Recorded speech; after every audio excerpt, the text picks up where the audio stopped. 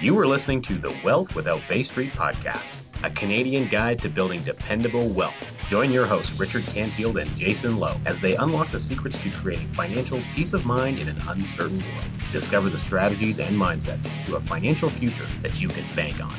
Welcome to part 2 of our 2-part episode that we did with my friend Vern McCarty, where in part 1 from last week, we had a great conversation all about the original tax-free savings account, and we went into some conversation about some ways you can create more efficiency on different aspects of money that's already flowing through your life. In this episode, Vern and I are going to get our rant on, and we're going to talk a little bit about what's been being said out there by some other advisors out in the Canadian marketplace and some concerns that we have over how it might be financially damaging or impactful to Canadians who aren't getting the right level of coaching when it comes to the process of becoming your own banker. Stay tuned. Let's get our rant on, and I hope you enjoy. For folks listening in, you'd just be amazed how often people have some kind of an insurance or insurance product. And even if it's not whole life, but there's value there, good value. It's either been doing okay or doing well. And they could have been tapping into it for 10, 20, 30 years and just had no idea. And I'll give you another quick story, Vern, because I think stories are important because they're real.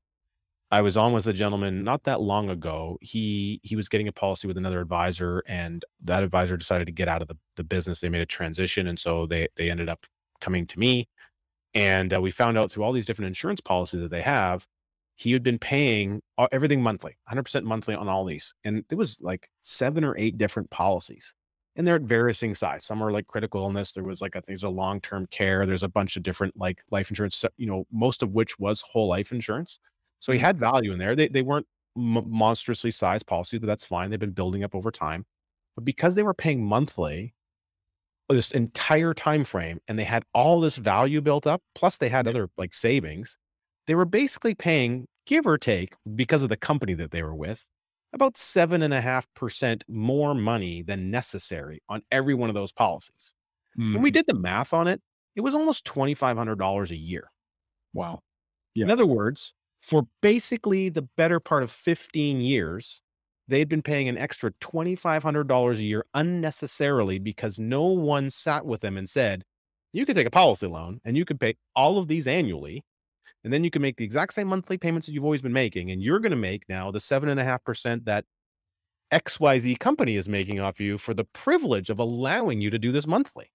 Now, every company's a little different. Yep. When policies were sold, they can even be different. But on average, it was a lot of money. If you had $2,500 a year back in your financial life for 15 years, what on earth could that have done for you? Go ahead and leave a comment in the comment box and let us know what you would have been able to do with $2,500 a year for 15 years. And then if you're still alive after those 15 years, what else would you be able to do moving forward? Well, I know one thing you could do. You can certainly get a policy for $2,500 a year. And if you did that for 15 years, it would have accumulated capital and it would have accumulated death benefit, and it's going to create a legacy event. And it's just like a snowball effect. But the problem is because they had no idea, no exposure. Nobody told them. They weren't having regular meetings with a coach, with an advisor. Yeah. They'd bounced through like 4 different advisors. There wasn't a single same advisor's name on any of the paperwork. And so they're kind of let out there, hanging in the wind. And they're jaded by that experience, which I understand. That's a common thread for people. Yeah. But recognize there's these little subtle things of efficiency that you can do in your life. And all of a sudden, hey, there's an extra $500 a year. Boom, there's $1,000 a year. There's $2,500 a year. And that sort of thing happens for a lot of our clients when we meet with them. All we're doing is we're not changing what they're doing. We're just changing subtle adjustments to make more efficiency onto what they're doing. Yeah, exactly what you said. I mean, I have to pay home and auto insurance. I don't like it, but I have to. I used to pay $420 a month. Now unfortunately, I'm with one of those companies that has that green logo you were referring to earlier. That's the insurance provider. And they don't give a discount on that home and auto insurance, right? And I heard that from a client once. He goes, oh yeah, I called my insurance company. They don't give me a discount if I pay annually, so I'm just going to keep paying monthly. I said, okay, you were just going to change it to annual because there was a discount, or is it that the money that's leaving you, that's the problem? The discount would be great, but I don't give a crap about the discount. I want the capital. I don't want 2 automatic debits coming out of my bank every month. I don't want that lost control. I don't want home and auto insurance being ripped out of my every bank account. So I just access the policy loan.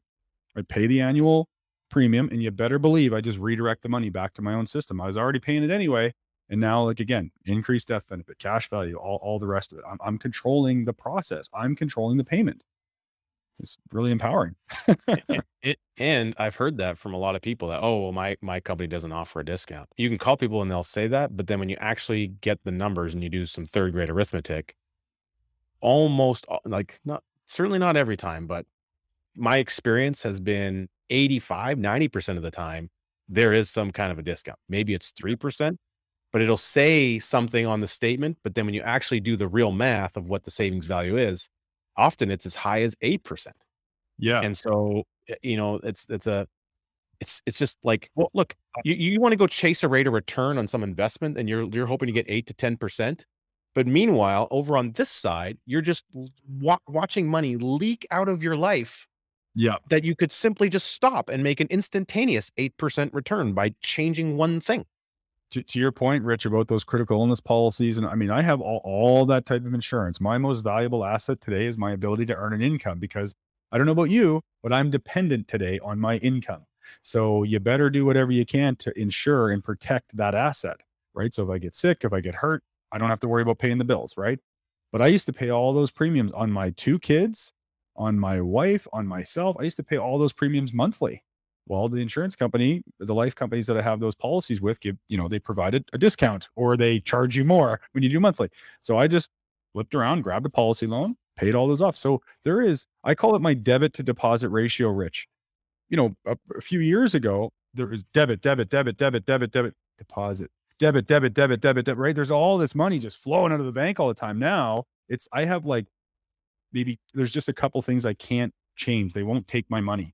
So I have like maybe two automatic debits coming out of my bank, and there's a few more deposits, which is nice, but there's a lot less debits. I still have to pay for a lot of things. I've eliminated third-party debts and stuff, but just by shifting, I did eliminate, like I said, some third-party debts, my truck payment, but by shifting from monthly to annual and getting rid of some of those debits, and by implementing the process of becoming your own banker, over the last 18 months or so, there's about $3,000 a month that is no longer automatically leaving my family. Like, how much of a difference would that make for you? Like, it's just incredible, man. Like, it's anyway, I don't want to beef it up, but I'm like, you're what, 10, 12 years into your journey? Yeah. I've made a ton of mistakes along the way. I'm sure there's more in my future. Same here. And hopefully so, because you either win or you learn, right? But I'm like a third of where you're at. I'm like 4, really. I've had policies longer than that, but actually implementing the process and expanding my system and really, getting after it and getting things done. I'm like 4 years into my journey. So a lot of these wins are really fresh for me, right? It's like, holy snap. Like, just 2 years ago, like I said, the lack of control, the amount of money that was flowing out, still trying to kind of figure things out. And my system has gained momentum. I've built up more policies. I've achieved more objectives.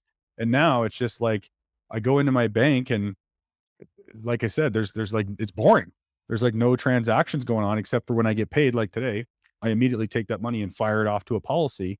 I always joke with my clients, and I say, yeah, if I showed you my bank account, which from time to time I do, you'd think I was broke, because I got about this much money sitting in the commercial bank. Yeah. Nelson used to say he wanted when he passed, he wanted the final expense check to bounce. He didn't want to owe anything to anybody. He didn't want to own anything. He didn't want to have any assets. He wanted it all just to be insurance. And recently, on our most recent quarterly client community coaching event that we did a few weeks back, we actually had a story that we were able to relay to our clients in that private setting. We call it Tale of Two Dads. And so David Stearns, who was Nelson Nash's son-in-law, he did a great presentation on his own father and Nelson Nash as his father-in-law. And they're two kind of parallel lives. They were similar age, they had similar kids and grandkids, and they both were in the Army at one time. They had very similar lives. The big difference was how they prioritized things, where their focus was. I found out that Nelson actually got his very first policy when he was 14 years old, and he had his parents listed as the beneficiaries. And then he got another one at 16, and then he got another one at 19. And so when Nelson passed away, and this is 3 years ago, he had 17 death benefit checks. 17 death benefit checks were cut to various people. A couple went to some organizations, but 17 death benefit checks and 28 policies. 28 policies were still in existence after he's gone. They still are around today. That is just think about the legacy of that. Just imagine if that was something you could provide, you could leave behind. 17 death benefit checks, tax-free money showing up when it's needed the most, solving all kinds of problems. The government's not getting a single dime of any of it because you got to choose who the beneficiaries were. And you've created these other policies and you're now be able to hand them off to the life insured or the parent, whoever owns that thing. Like there was 3 policies on ex-business partners that were passed down to family members. And so 28 additional assets with ready available access to cash, an accumulating death benefit, a secondary tax-free event that's impending in the future, all transitioned down to another generation. That is unbelievable. And the only thing that differentiates people from creating that is right here. It's not about how much money that's running through your life today. It's not about how much your income is. It's about how you're thinking about everything and where are you prioritizing things that matter to you in your life. Everyone is already spending all financial resources on what he or she believes is best. It has to take a change in priorities to recognize controlling the banking function, as Vern and I have talked about today, as it relates to your needs. Your needs is the most important thing that you can do financially. Once you've done that, you can do every other financial thing in life that you already are planning to do or want to. That is the power of the infinite banking concept. Or it's not a tax-free savings account. We got to be careful what we say, but we joke and say the oldest tax-free savings account in Canada. It can be when you do it right. And the reality is it doesn't have the same limitations and deposit minimums and the fact that you can only take money out 1 time per year and then wait till the next year to put it back in, et cetera. None of those stupid, things that can restrict your autonomy on what you want to do with your own financial life are involved in an insurance policy.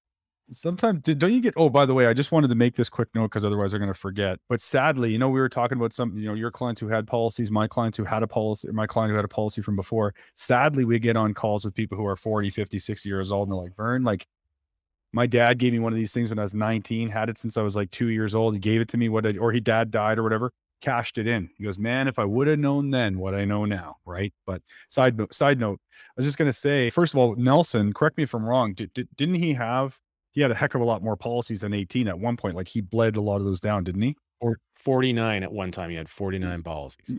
Yeah. So, people talk about retirement planning or passive income time and they go, oh, Vern, what happens at passive income time? Man, that's why I have a system of policies. There's so many different things that I can do. So that's not a different conversation. But again, it just gives me a whole lot more options. And then, we talk about that legacy piece. And we talk about all of the banking function and all the things that have always basically been around, right? What's interesting about these policy systems, they've been around longer than basically any asset class other than maybe real estate. They've been around for longer than anything. And we are now in a position, Rich, where sometimes it's frustrating or I get annoyed with, quote, the system, because what do we have to do? We have to help people unlearn and actually think about things. We're not pitching policies or pressuring people. We're helping them think.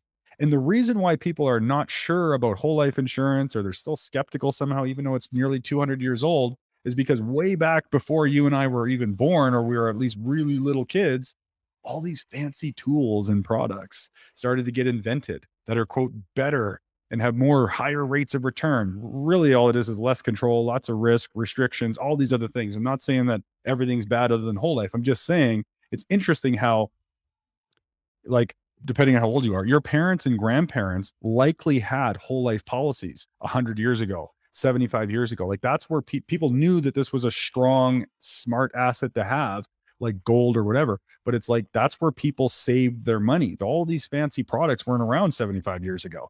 But then I think it was Jason's wife one time, I heard this quote. She said that people consume what's put in front of them. Right? You don't hear about whole life insurance or it being a strong asset class or what a great tool it is. you hear rates of return and borrow at this and mutual funds and cryptocurrencies and all these other things. Again, not saying all that stuff's bad, but that's what you hear about. Those are the things that are marketed. The insurance companies, God bless them, they do a wonderful job at creating these amazing products, but they do a really crappy job of letting people know that they exist. So that's part of what we do, right? We help educate people and help them understand and learn and unlearn so that they can do more things. But I just find that fascinating and also frustrating, that not to get into the whole, like, the people slandering the policies 80 or 40 years ago to try and make other products and tools look better. And heck, that even prompted the insurance companies to invent new tools to try and, quote, compete with the marketplace, right? And again, not shooting down any of those types of products either. If it's the right tool or the right fit for your objective, it's a great policy. But it's like these things are just time tested and true, and they've been around forever. And yet still people go, it's a scam. I don't know about these things. And even advisors themselves, Rich, I get so frustrated with some of these guys who actually have no clue how the tool actually works. All they want to do is talk to you about a dividend or a dividend rate or the interest rate. I go, look, take the dividend. They also don't know how the dividend works and what are all the components that go into paying one. They don't even know how the dividend works. And God, don't get me wrong. Like, I love dividends, but to take the dividend and flush it down the toilet. Rich, are you still slamming tons of cash into these policies? All day long. All day long. I have a bigger impact on the result of the policy than the insurance company ever will have. I don't care about the dividend. And when I get into, I don't get into these argumentative conversations anymore. When I was much younger in the business, I would. But when I like how you're saying much younger, like, 3 years ago, 4 years ago, much younger. Well, yeah, a few years ago. Well, much younger. We're going to have to work on your concept of time, Vern, I think. Well, here's the deal. I would say that my growth in the business, the first 8 years was like, but the last 4 years has been like this, right? So 4 or 5 years ago in my mind, I was definitely much younger. But my point is when I get into conversations with these guys and they want to talk about the concept, the process of becoming their own banker, isn't it interesting that it always comes back to the product? All they want to talk about the product and the dividend rate and the borrowing rate and all that stuff. And I say, look, you told me everything that I need to know. It's clear to me that you, A, don't understand the tool, and B, you have no idea what this process is about. So best of luck. I hope you do good work out there. Well, now that you've opened up that can of worms, I'm going to rant on something for a minute. I think we talked about this the other day, but everything you're talking about just kind of like really activated me for something. So recently a video was sent to me, and it's a Canadian individual who is a professional mortgage broker. We need those. He probably has a great business, but he's also licensed as an insurance advisor. And my interpretation, and I could be wrong, happy to be wrong, is that he is a mortgage broker. That's his primary business, and a part-time insurance person. And so that's cool. No problem there. And I believe, as our friends James and Ryan would say on their podcast, Banking with Life, that they have angelic intentions. In other words, I believe that this person wants to help people and go out of his way to do that. But he's got a video talking about the right or the correct way or the only way to structure policy for the purposes of infinite banking. And it's about 10 minutes long. And unfortunately, you can't even get past the first minute without finding a bunch of holes in it. And I don't believe it's because the person's being intentionally deceiving of people. I think it's quite literally, it's just a lack of knowledge and understanding and a lack of experience with the actual products themselves. And so what's interesting is that, he goes on to talk about, he uses some screen snips of a particular company, a green company. And he's using the first year cash values. Well, here's the wrong way to do it. He shows a couple screenshots of the very first line of an illustration. And then he says, and then this is slightly better. And then this is slightly better. And then there's this one. It's obviously the best. But he goes through it so fast that you also can't see what's happening. You don't see how the death benefit is rising substantially. And you don't know why it's happening. He doesn't mention about the other mechanics. And he goes to talk about why this one has so much more cash value in the very first year. And clearly it's better. But then he doesn't go on to say, oh, by the way, this company doesn't allow you to take a policy loan in the first year. So it doesn't matter how much cash in there because you can't get access to any of it. Doesn't mention that. He doesn't mention that particular company, although I'm sure they have a great product. I personally own one of those policies. I'm very familiar with it. So do you. And that they can't possibly get a transaction correct. Anytime that you send the money to do a paid up additions, can't apply it properly. Anytime you send money to do a policy loan, they can't apply it properly. So you have to wait an extra 1, 2, 3 weeks, sometimes a month, to get someone to actually apply the transaction you sent in the way that you, the policy owner, told them you wanted it done. Meanwhile, you're receiving letters as a policy owner saying, hey, we got your money. Here's what we did with it. Not what you asked. Because it's auto-generated by a stupid computer system. And then you're frustrated because it's not working well. And if you're frustrated, it's not simple. It's not easy. It's not peaceful. And then they have a weird loans process. They're inconsistent on actually getting people's policy loans to them. Sometimes it goes really fast. Sometimes it's really long. I personally have experienced that myself. In fact, I'm ready to go do a transaction of about 26 grand. I'm going to fund into that particular policy this year. And I'm hesitant. I'm going to do it, but I'm hesitant because I just know already after doing it enough times, just how much of a pain in the butt it's going to be for me to get someone on the line and say, I sent you an email. I did it the way you want. I told you before I did it, what's going to happen. I sent the transaction. You're supposed to apply it to paid up additions.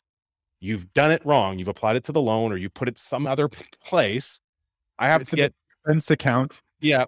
Myself or my assistant has to go in and get on the phone with somebody, make sure they do it correctly, then wait and follow up and follow up and follow up until it's done right. Yeah. And we have to hound them and hound them.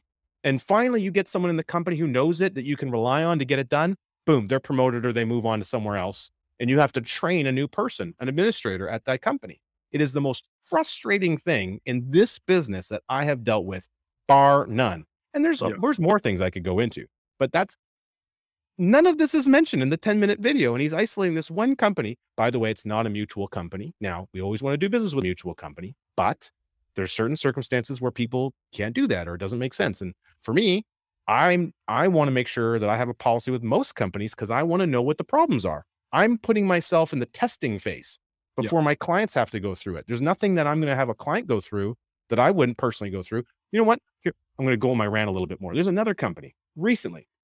They launched a new PAR account.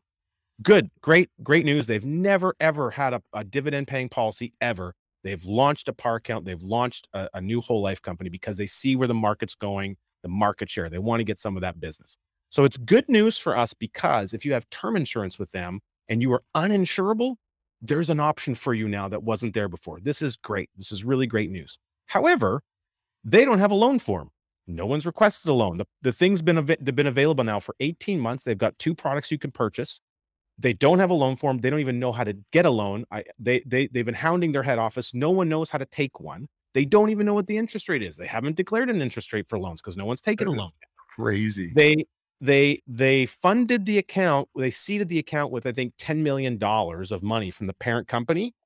Right in the illustration, there's a paragraph that says, by the way, when this company, the parent company, reserves the right to take our seed capital out whenever we're ready, basically once this thing is growing enough.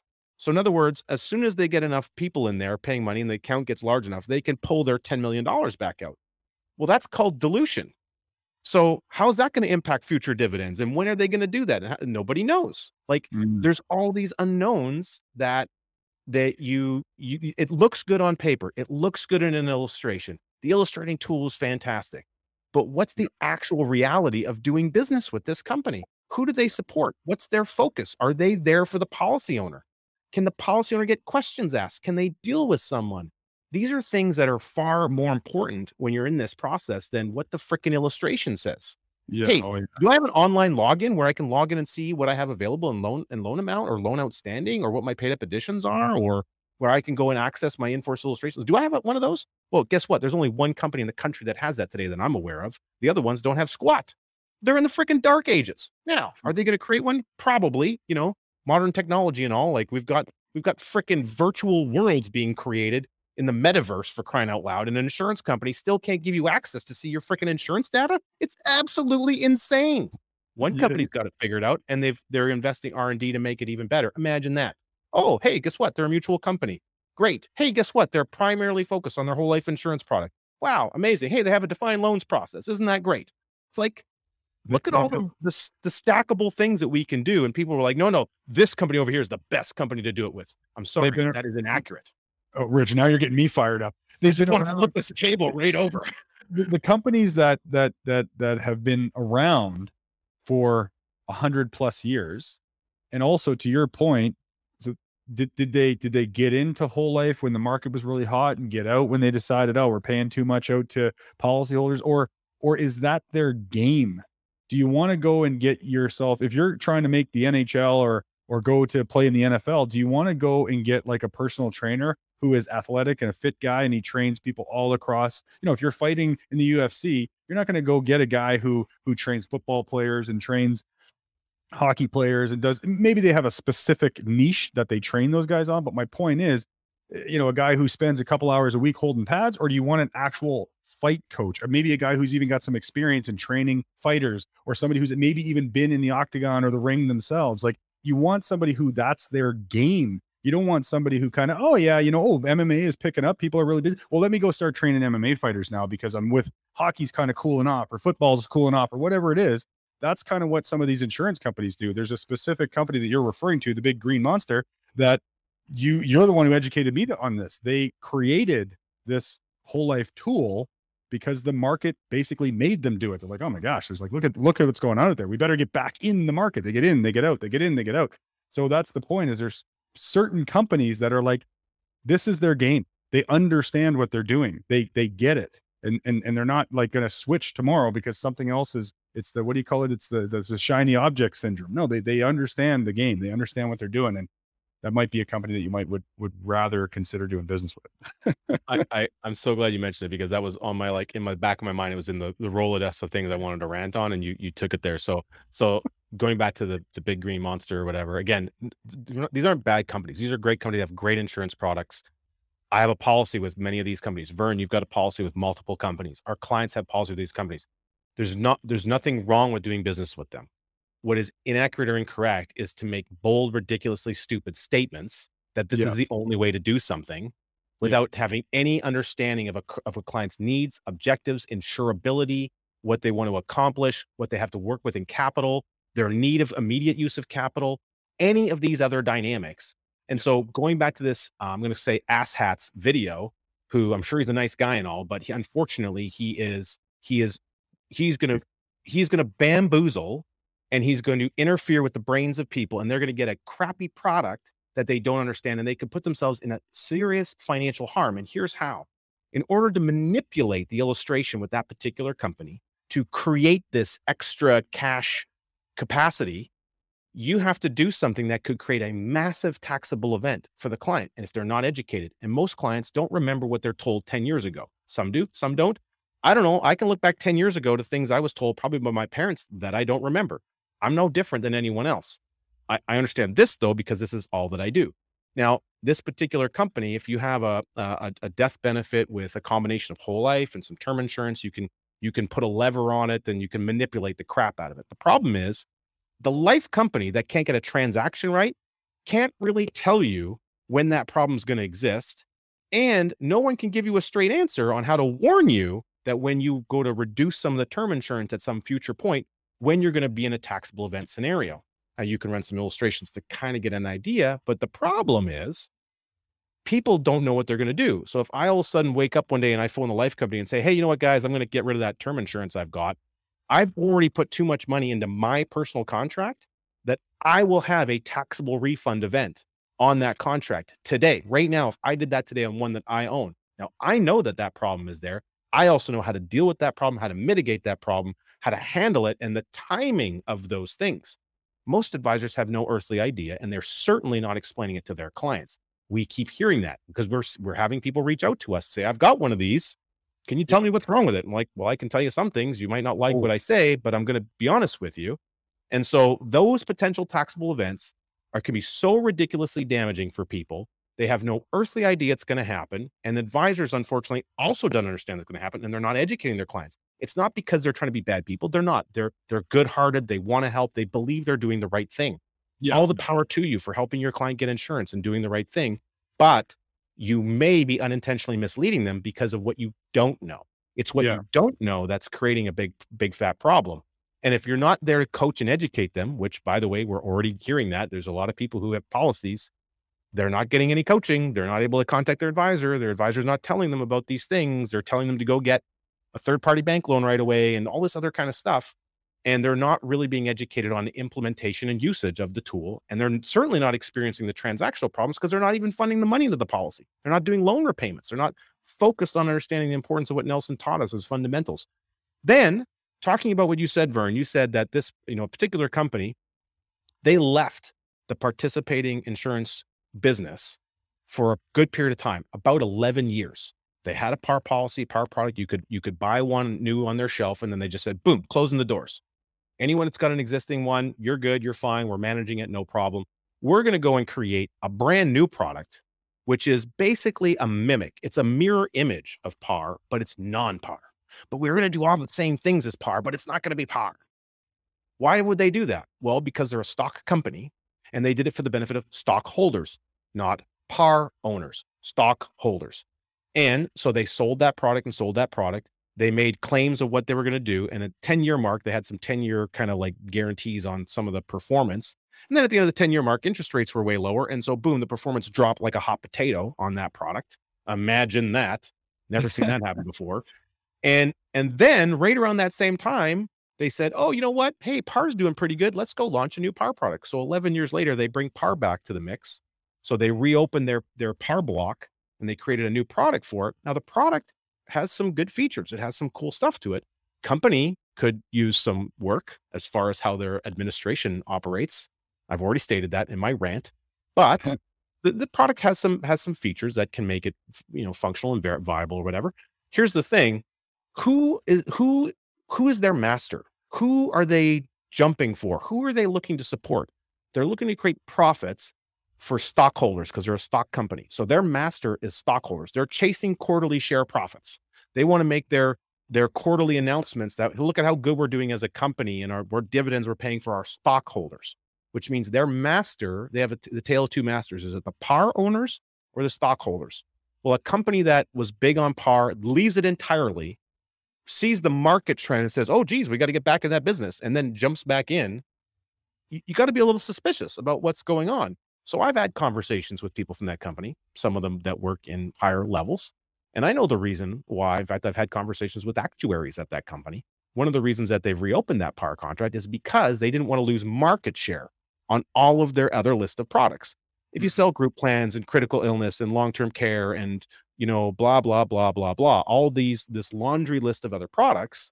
Well, now if you have that other product on the shelf, you get that business back. So if people were going to go do term conversions, they were going to do all these things, all that business that would start to go off the books. An advisor would take it to go sell it with other companies.